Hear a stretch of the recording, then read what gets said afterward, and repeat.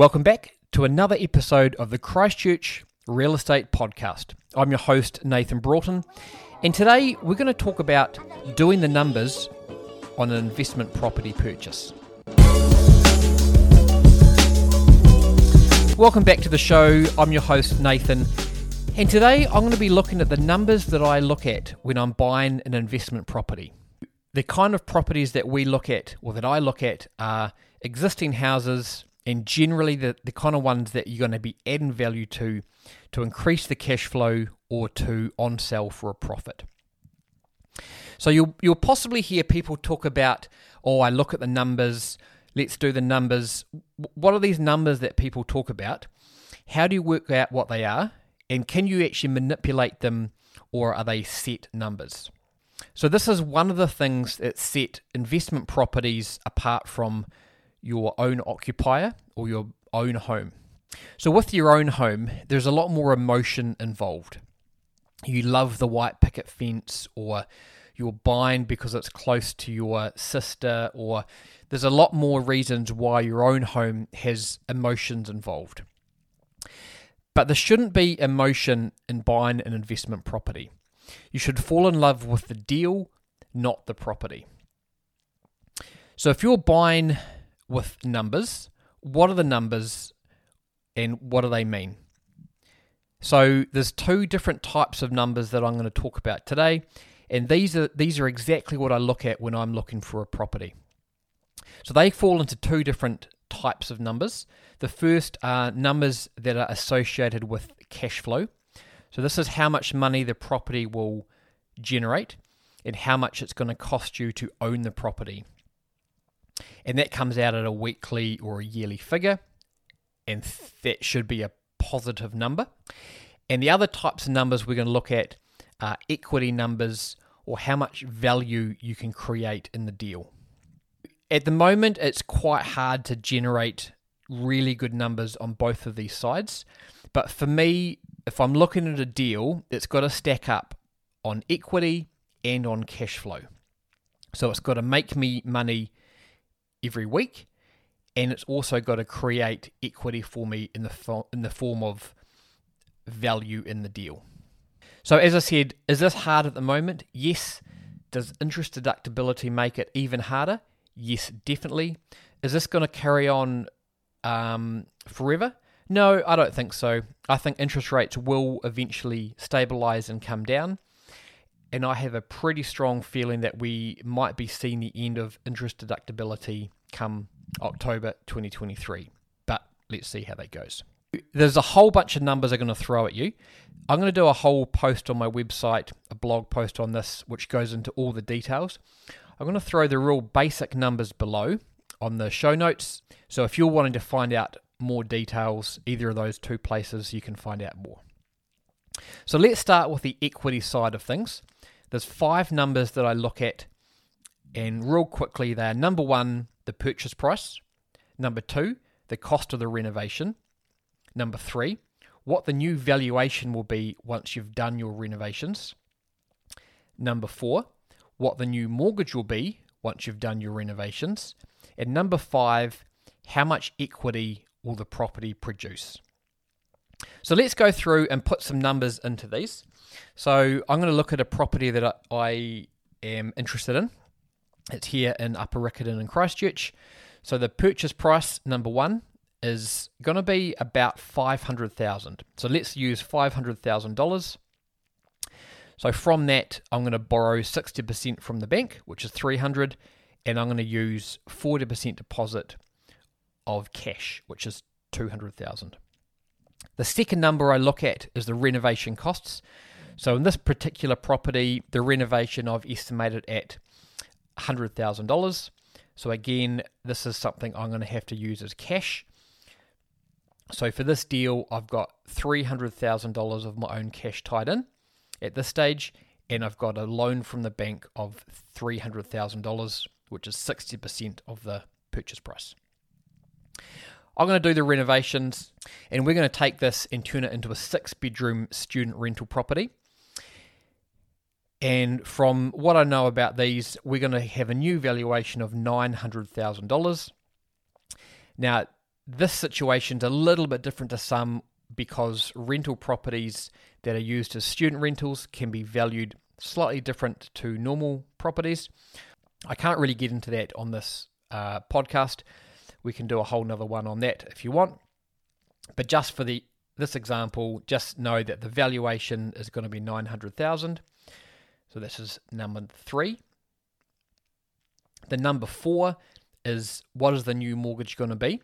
So that is 60% of the new valuation. So this example, that new mortgage is going to be $540,000, which then leaves us equity of $360,000. This is what you've created in this deal.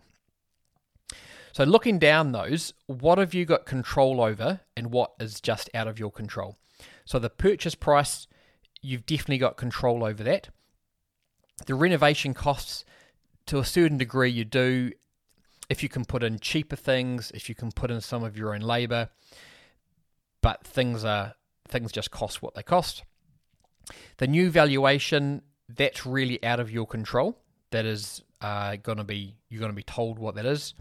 The new mortgage, if you're going to a normal bank, 60% is the most you can borrow in this sort of situation.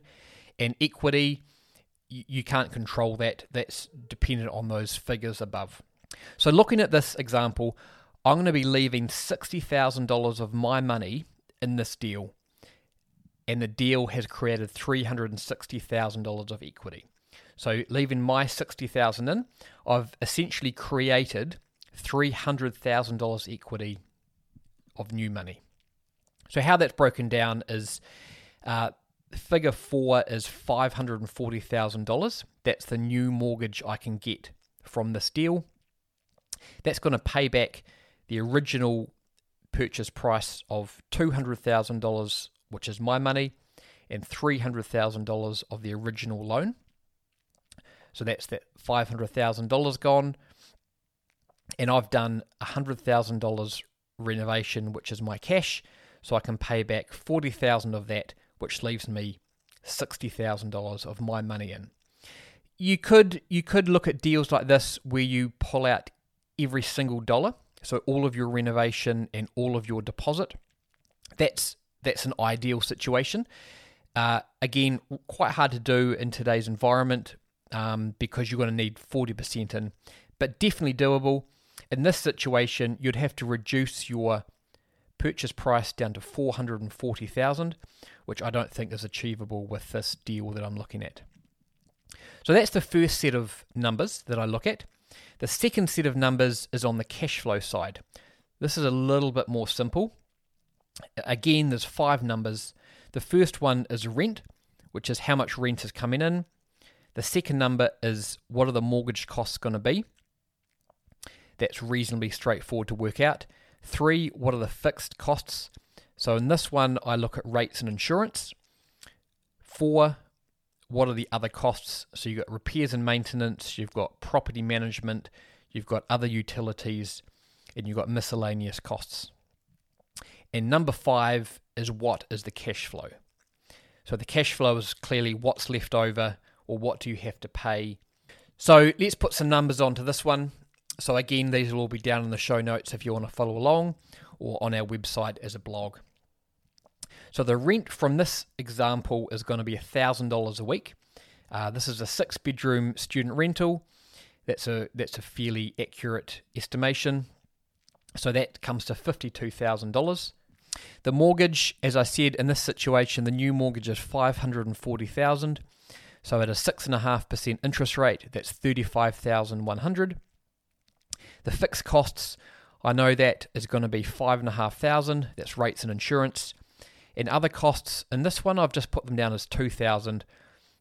We're doing a full renovation, so there shouldn't be many repairs, but let's put down $2,000. This particular one I would be managing myself if we were to buy it.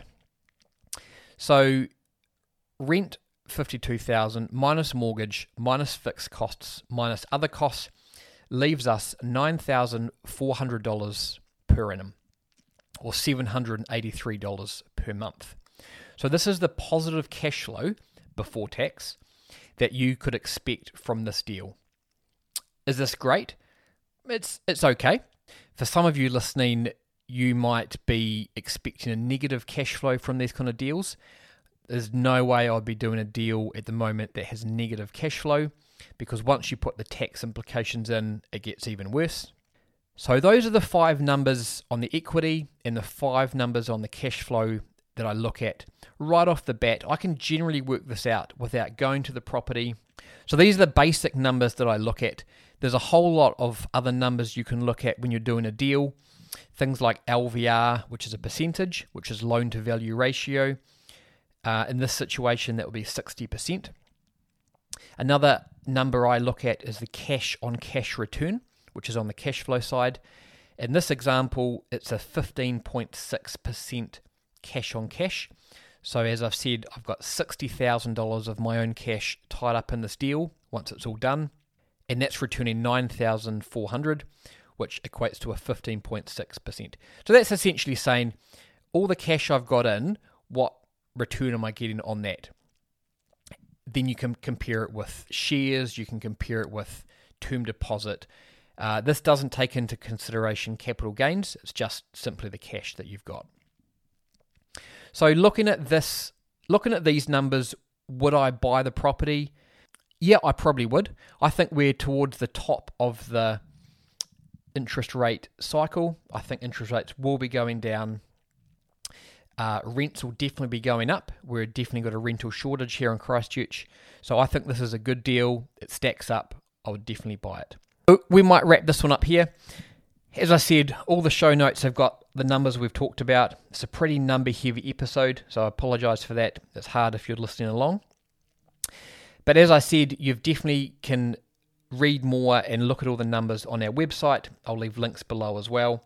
We would love a 5-star review, either on Spotify or on Apple Podcasts. Just depends on what you're listening to. And we'll be back in a few days with another episode. Till then, we'll see you later.